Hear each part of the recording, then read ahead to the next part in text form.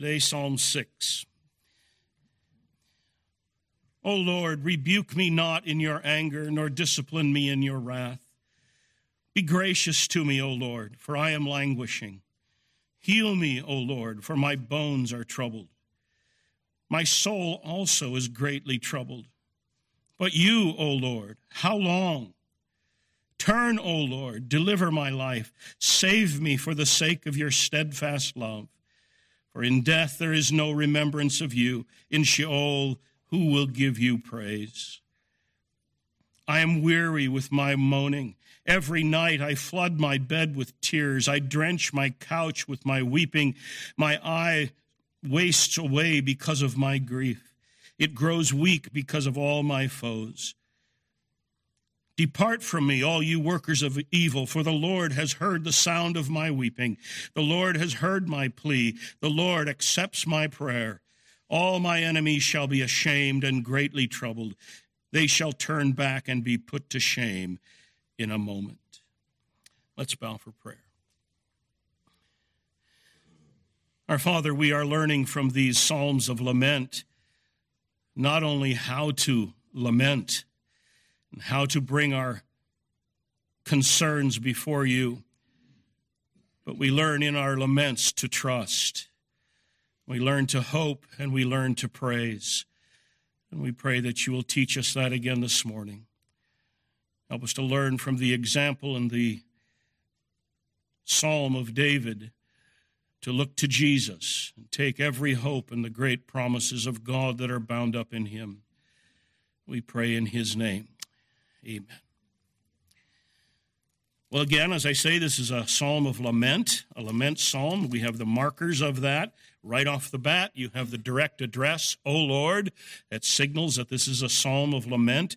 Remember that the psalms of lament, although we call them that usually, the heart of the lament psalm is the petition. He's asking God for something in the context of lament and complaining and languishing, as the word he uses here. And we will see that. But we have all of those elements of a lament psalm here in Psalm 6. In verse 1, we have the direct address. In verses 1 to 5, we have the petition with the lament. Here it's the lament and the petition are combined together. We have 7 petitions here. Then verses 6 and 7, we have the lament again. And then verses 8 to 10, we have the expression of confidence or trust and some implicit praise with it as well. So all of the components of a lament psalm we see here. Now, the occasion of the psalm, we don't know exactly. Implicitly, we find in the psalm that this is the occasion is David's suffering, but specifically, he's suffering some severe illness of some kind. Verse 2, he tells us, I'm languishing. Heal me, O Lord, for my bones are troubled. And then verse 4, turn, O Lord, deliver my life. Save me for the sake of your steadfast love. And then verse 5, of course, death seems imminent. So he's languishing here with some severe kind of physical illness. And that illness, we will find, is compounded by opportunists of some sort who they can't wait for David to die. And they're looking forward to they're cheering what's happening to him. He's falling apart. He's on the brink of death, and they're happy for that. We have a hint of that in verses 7 and 8. My eye wastes away because of my grief. It grows weak because of all my foes.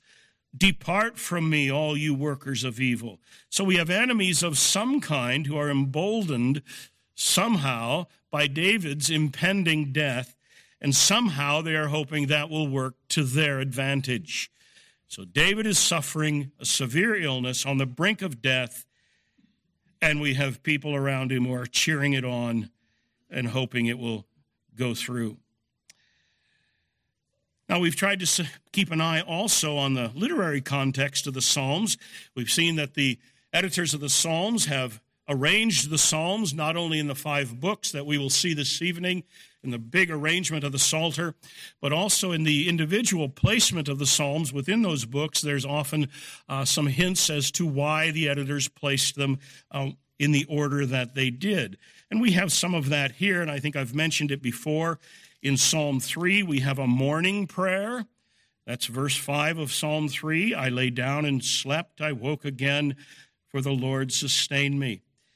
So he's praying in the morning. Then Psalm 4, we find an evening prayer. That's Psalm 4, verse 8. In peace I will both lie down and sleep, for you alone, O Lord, make me dwell in safety. So in Psalm 4, he's looking forward to going to a good night's sleep. Psalm 5, we have a morning prayer again. Psalm 5, verse 3, O Lord, in the morning you hear my voice. In the morning I prepare a sacrifice for you and watch. And now in the Psalm 6, again, we have an evening prayer. I'm weary with my moaning every night. I flood my bed with tears. So we have this alternating of morning and evening prayers in Psalm 3, 4, 5, and 6. And then in Psalms 3 to 6, we have also here, it seems that the editors are trying to show us some varied sufferings, varied kinds of sufferings in the life of David. So in Psalm 3, as we saw, David is at war. His son is the enemy. Absalom is leading a rebellion against his father. In Psalm 4, we saw that there's a drought, and he has a cabinet who's disloyal to him. And then in Psalm 5, we saw last time that David is suffering the slander of lying and deceitful rebels in his kingdom. And now in Psalm 6, there's a severe illness. He's close to death, and we have opportunistic traitors of some sort around him who are cheering it on. All right, then, Psalm 6, we have David lamenting his severely weakened condition and calls on God to help. In verses 1 to 5, as I mentioned, he combines his lament with his praise, or with his petition. Verse 1, O Lord, rebuke me not in your anger, nor discipline me in your wrath. And the idea here is not don't do it simply, but stop doing it. Stop rebuking me in your anger. Stop disciplining me.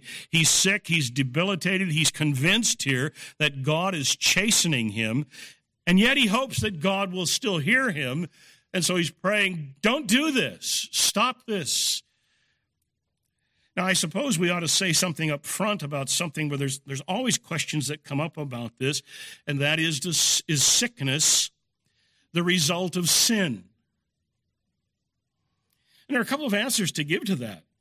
Of course, on one level, yes. Adam and all of fallen humanity. Sickness is the result of sin. But if we're thinking in terms of a tit-for-tat arrangement, that if I am sick right now, it's because of a sin that I have committed, we can't know that. There's nothing in the Bible to tell us that. We all are going to suffer the general sufferings of a fallen humanity. However, this is one tool in God's toolbox that he may use to chasten his people. Paul makes mention of that in 1 Corinthians chapter 11. For this reason, many of you are sick among you. So it could be the case. When is that the case? I don't know.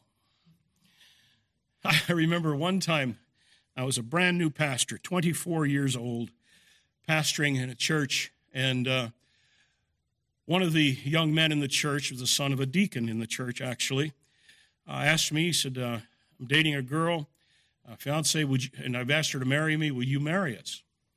Well, I'd be happy to do that. Let me talk to you. And so they came in, and we talked. And long story short, she had no clue of what the church was about. She had no clue of the gospel.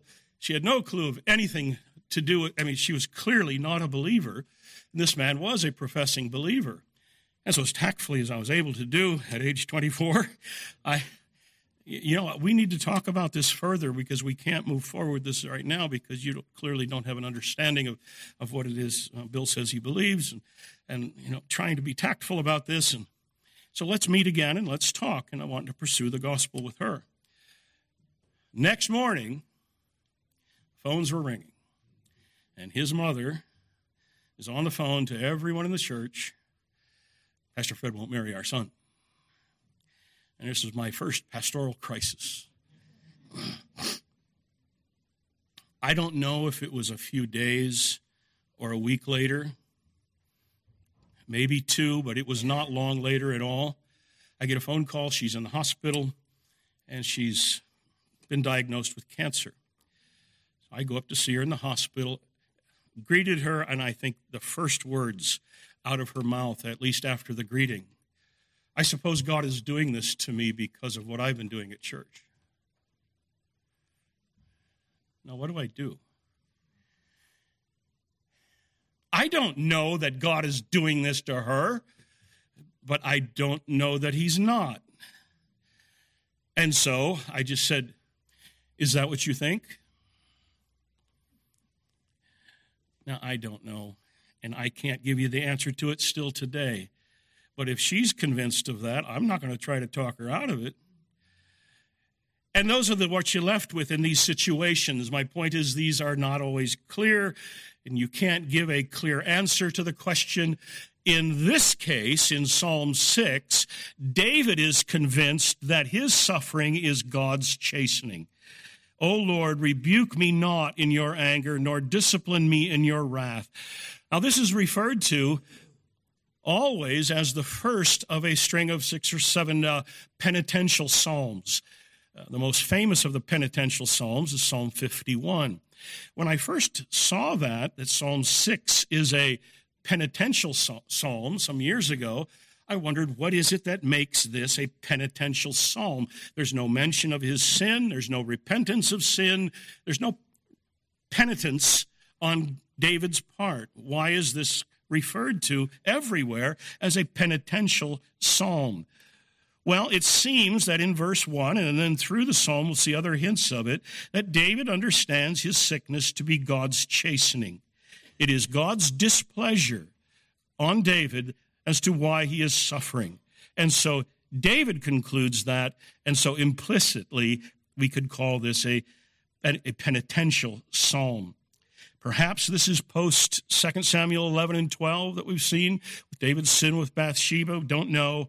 But in any case, David sees himself as under God's chastening hand, suffering under God's displeasure, and his petition basically is, please stop. Please heal me. So verse 2, instead he prays, rather than rebuking me and chasing me, be gracious to me. Heal me. Be gracious to me, O Lord, for I am languishing. Heal me, O Lord, for my bones are troubled. I'm languishing. That's the word withering. He's feeble. He's faint. I'm hurting, Lord. Down to my bones I'm hurting, and I can't take much more. So David is in extreme kind of suffering. And then notice how he reasons with God in verse 2. Be gracious to me, O Lord, for I am languishing. Heal me, O Lord, because my bones are troubled. So he's grounding his case in a conviction that God is compassionate. I'm suffering. This is as much as I can take. Lord, I'm withering away. Heal me. So he's grounding his petition in the truth of God's compassion. There's one theologian in the 11th century made a comment here on Psalm 6 that, for I am faint is the first and best argument for God's mercy. And I think he grasped exactly what's going on here. Heal me. And I think the expression heal me in verse 2 probably is intended to mean more than simply physical healing. Oh, Lord, forgive my sin. And may we be done with this. Put it behind me. There is some precedent for the use of those words in the Old Testament in that sense. And I think that's the connotation here. Then verse 3. Not just physically broken, but David is emotionally hurting also.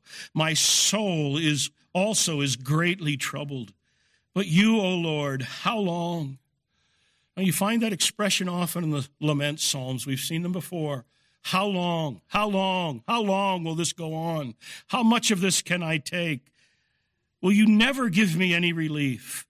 So David is under prolonged suffering, and it's wearing him down. And he's going to God with it. Lord, will you at last be gracious to me? Give me healing. Bring me back. So David is lamenting some physical ailment of some kind. It's severe, it's prolonged, and now it's kind of like a child after a spanking. Goes back to daddy. Daddy, I love you. And it's kind of like that. He's going back to God. You've been chastening me. Heal me now. Be gracious to me again. Though he's chastened, he goes back to God then with his petition for healing. Verse 2, be gracious to me, heal me. Verse 4, turn, O Lord, deliver my life, save me for the sake of your steadfast love. Turn, or the Hebrew here, return is often translated return as well. But the idea is not spatially, but the idea is come back not with chastening, but come back this time with blessing. Turn from chastening to blessing and compassion on me. Will I never again know your favor and your kindness to me? Turn from anger and instead give me pity and give me grace. So David is clearly suffering in an extreme way, and it's been prolonged, and he's to his wit's end, and he's suffering in the extreme, and it's been prolonged. Now notice how he reasons with God. I've mentioned this in terms of verse 2, but let's notice it again in verse 4, how David reasons with God and why he asks God to heal. Verse 4, he gives an argument based on God's character. Save me for the sake of your steadfast love. And there's that word again that we keep finding in the Psalms. Steadfast love. I think it's translated that way all the time in the ESV. In the older versions, it was loving kindness or several different expressions. It's that word that we have no English equivalent for exactly. It has the idea of affection, and so you have to have the word love in there somehow. Tender mercies. But it also has the connotations of loyalty, of covenant loyalty, that God has pledged himself to help. And it's a steadfast love, captures it pretty well. A steadfast love. And so he's saying, be merciful to me, have compassion on me, because you said you would. You've made a promise to me. You've given a covenant promise that I would be king. Be merciful to me now because you said you would, is the idea. Now, this might be what he might have in mind. If you'd like to look back, look at 2 Samuel chapter 7. You remember this famous passage where God makes his covenant promise to David. And he says, your son will rule on your throne forever and ever. And he tells him that throne will prosper. But he has a little caveat in there in verses 14 and 15. 2 Samuel 7, verse 14. I will be to him a father, he shall be to me a son. There's the beginning of this language of the Messiah as the Son of God. The King is God's son. I will be to him a father, he will be to me a son. When he commits iniquity, I will discipline him with the rod of men, with the stripes of the Son of men. But my steadfast love will not depart from him.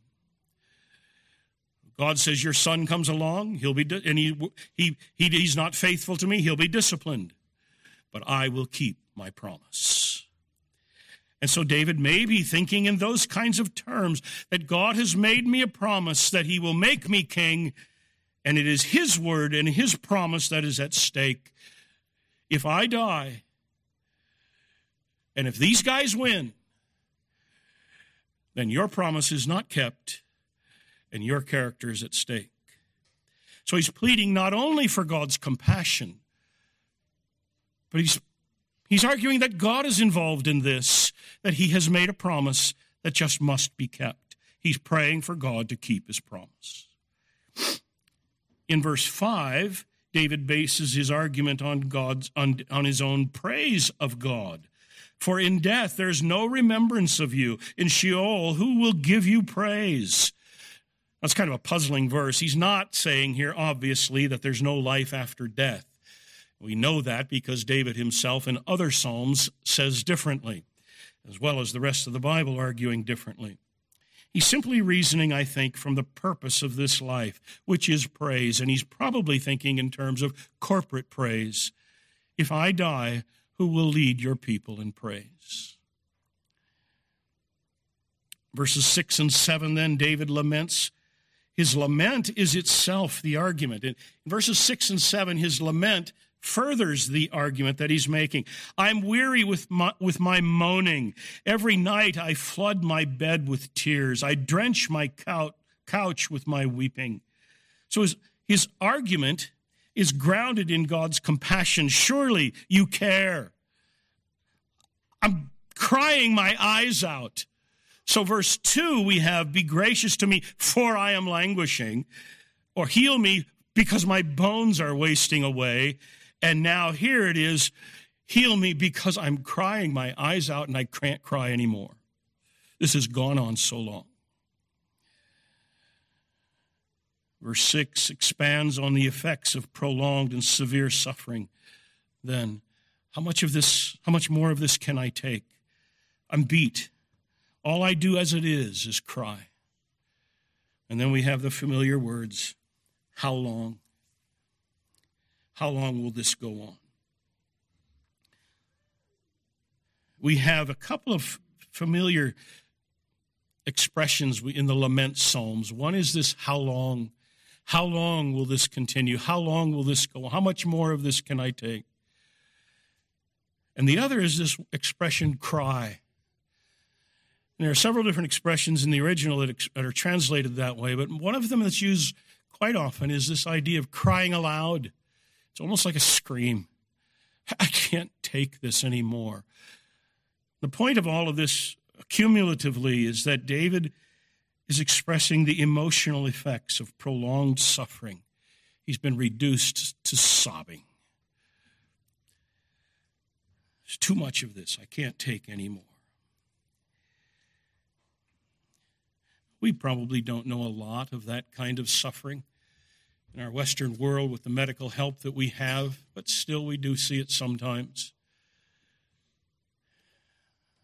There are times in our home after our daughter's prolonged sickness in the most severe ways, there are times when all you can do is you grab hold of your wife, you hug her, and you just cry out loud.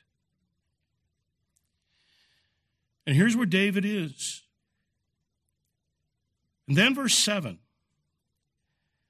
Besides all of the emotional effects and the physical effects of this illness, we have in the second part of the verse, the first hint, that some are glad that he's down and glad. In fact, they're hoping that he's on his way out. My eye wastes away because of my grief. It grows weak because of all of my foes.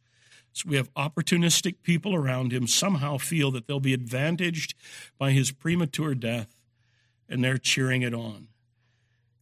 And so David's lament is that his grief, his suffering is overwhelming. He's sick. He seems to be dying. People around him are happy about it. He has uncontrolled tears. I'm wasted. I've cried my eyes out. My bed's wet every day with my tears. I've soaked it. And then add to this, we've got these unscrupulous people around him that are glad for it. Now, David's assumption in all of this is that God is merciful and God is compassionate, that he cares, and that he will keep his promise. He's convinced that God is like Jesus, that he will be moved with compassion, and so heal David. And so in verses 8 to 10, we have David's confidence, not only his lament and his petition, but now we have his expression of confidence and trust in verses 8 to 10. In verses 8 and 9, We find this often in the lament psalm. He rhetorically addresses his enemies. Depart from me, all you workers of iniquity. Notice how the tone has changed now. Depart from me, all you workers of iniquity, for the Lord has heard the sound of my weeping. The Lord has heard my plea. The Lord accepts my prayer. So David's frame of mind now has changed from lamenting and feeling helpless now to confidence. He's encouraged that God has heard my prayer. And notice the language. Verse 9, the Lord has heard my plea. The Lord has heard my prayer. He accepts my prayer. But verse 8, notice the language there. Not just the words, but he's heard the sounds of my weeping also. Again, the idea is that God is compassionate. He takes into consideration all that is going on, not just what David says, but his feelings and his emotions and all of his tears. This is not far from that psalm we find later in the Psalter where God has put all of my tears in a bottle. Isn't that a great expression? That God has kept track of all of our suffering of his people. He puts all the tears in a bottle, he measures them up, and he keeps good track.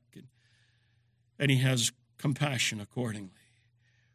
And in fact, this is not far at all from what we find in a familiar verse in Romans chapter 8, verse 26, that when we don't know what to pray for, the Spirit makes intercession for us with groanings which cannot be uttered. Well, somehow here in verses 8, when we get to verse 8, God has given David assurance that he will in fact intervene. Verses 8 and 9, 3 times over, we have the expression, the Lord heard, or its equivalent. Depart from me, you workers, this is verse 8, depart from me, all you workers of iniquity, for the Lord has heard the sound of my weeping. Verse 9, the Lord has heard my plea. The Lord accepts my prayer. So now he has confidence. God has heard me. He will intervene. And so he says in verse 10, this final expression of confidence, all my enemies shall be ashamed and greatly troubled. They shall turn back and be put to shame in a moment. Now, before we go on with this, maybe it would be helpful to have here point out just a practical lesson on prayer. When you pray, you wonder how to pray. Here's a pattern that we find often in the lament psalms with King David, and that is you reason with God. You take your argument and make your case before God. You plead his attributes, you plead his promises, but you make your case before God. We find that here. David's arguments in his prayer here, verses 1 to 3, he's arguing that I've already suffered so much that further suffering will just overwhelm me. I won't be able to handle it. Verses 2 and 4, he argues that he is God's covenant partner and that God is his covenant partner and that God must then display his promised unfailing love. Verses 4 and 5, he argues that rescuing David will promote God's praise. In verses 6 and 7, again, he argues, I've already suffered so much that further suffering is just going to overwhelm me. I can't take it. And then verse 10, implicitly, he's arguing that shaming his enemies will fortify the faithful.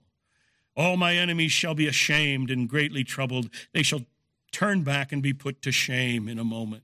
So when David goes to God with this concern, it is unthinkable to him. He fortifies his mind with this. It is unthinkable to David that God would not show compassion. It is unthinkable to David that God would be insensitive to what is hurting David. It's unthinkable to God that God would not keep, or to David that God would not keep his promise. It's unthinkable that God would abandon his steadfast love. It's unthinkable to David that God would not promote his own praise, verses 4 and 5. And it's unthinkable to David that God would vindicate the wicked in their rejection of this king. Now, not all of those arguments are fitting for us in every moment of suffering, but it teaches us how to pray. Take your concerns before God, think it through, make your case, put it in perspective of what you know about God and what he has said, and pray accordingly.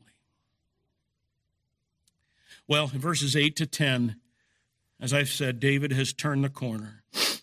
And he says, in effect, in the verses 8 to 10, in this confidence and praise section, "Get away from me, all of you.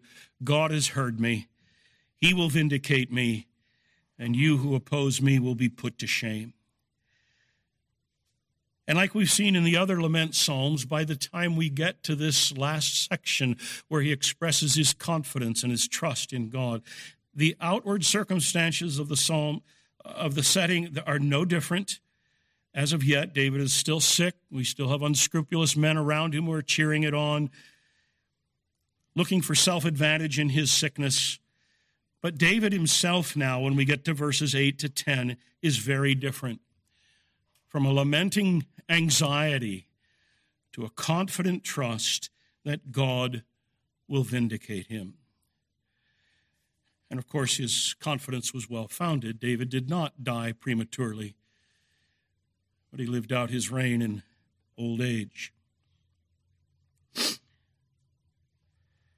Well, then how do we take this psalm to ourselves?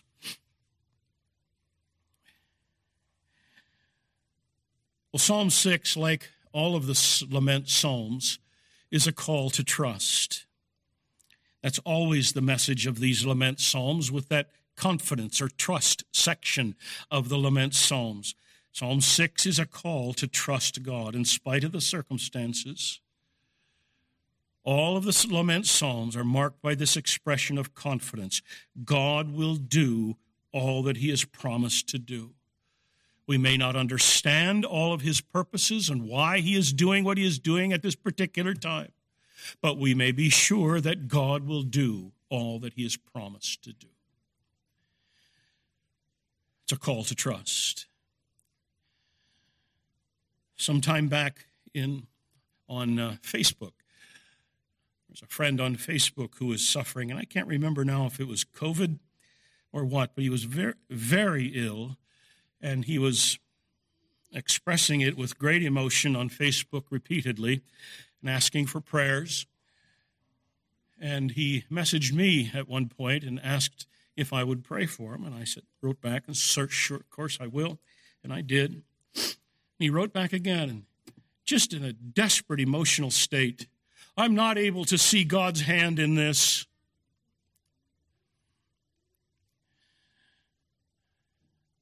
I don't say it to fault him, to criticize him. We've all been there. We've all been where our emotions get ahead of our brain and we say things that are ill-advised. But it came to mind, what you see and what you understand in all of this has nothing to do with anything. Whatever the circumstances, God is deserving of our trust. Whether you see it or not has nothing to do with it. In whatever circumstances, we honor God with the trust that he deserves. It might be in sickness. It might be in bereavement. It might be in disappointments. It might be in financial loss. It might be in a culture that's going to hell in a handbasket. God is deserving of our trust at every point. And whether we understand his purposes is completely aside of the point. He is deserving of our trust, and we will honor him with it. Now, again, we don't have the same promises that David had, and I keep trying to repeat that in these messages on the lament psalms. David claims the promises of God. Some of his specific promises were different, and they are not ours. But we do have our own promises. I'm with you always to the end of the world. Or, there's no testing that has taken you, but such as is common to man. I'll make a way of escape that you may be able to bear it. We have our own promises of the all-sufficient presence of God and his care and his infallible providence. But it occurred to me, while thinking through this psalm late this week, that there's more to it than just that. And that is because of God's promise to David. Because of those specific promises God gave to David, we do have our own corresponding promises as well.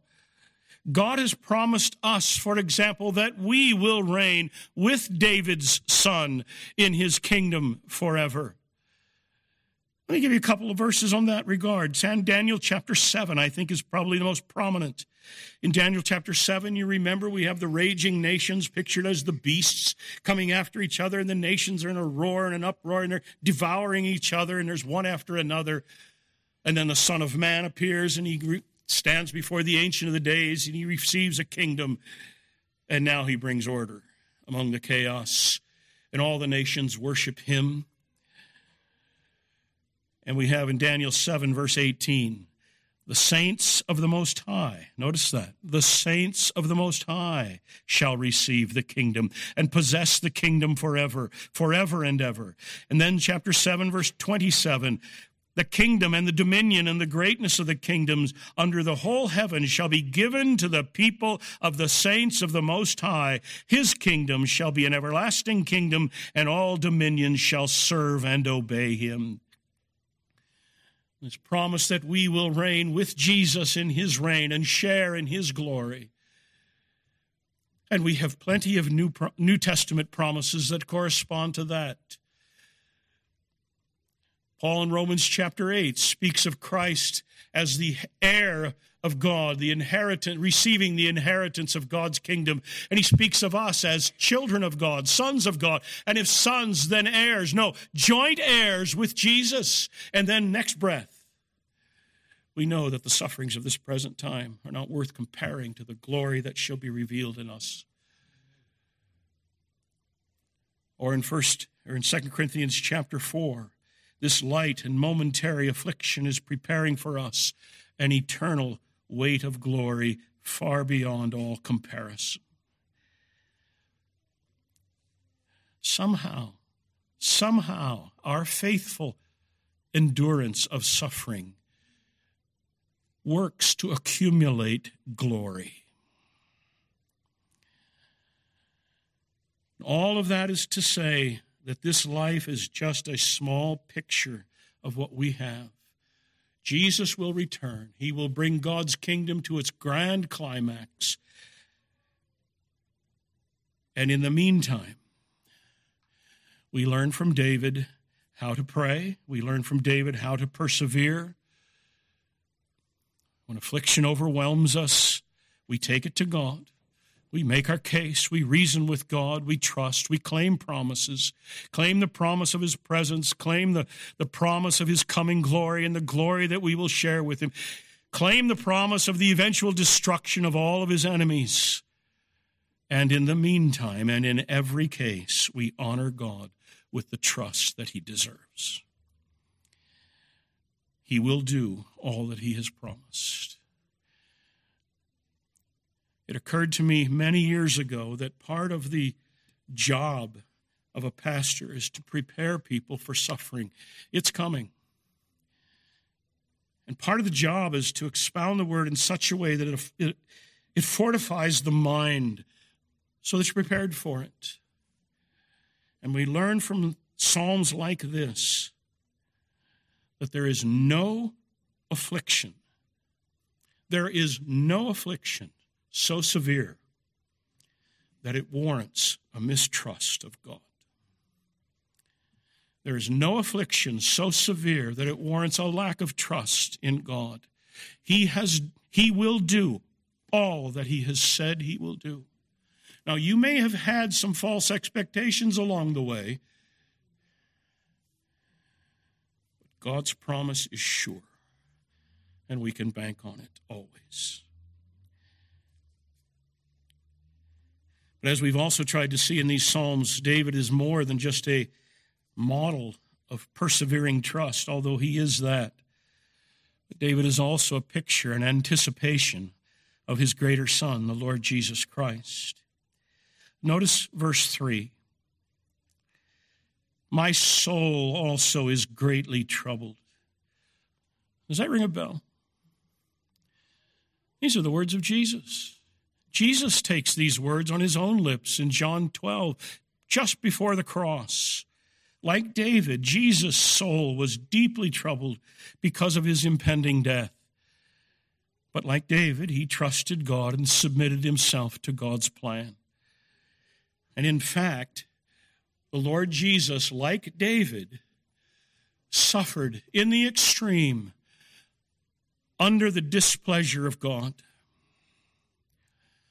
Only unlike David, it was not for sins of his own. It was for the sins of his people. The whole reason he came was to bear the sins of his people and to stand in their place and to bear the judgment of God against their sin and so rescue them for God's kingdom.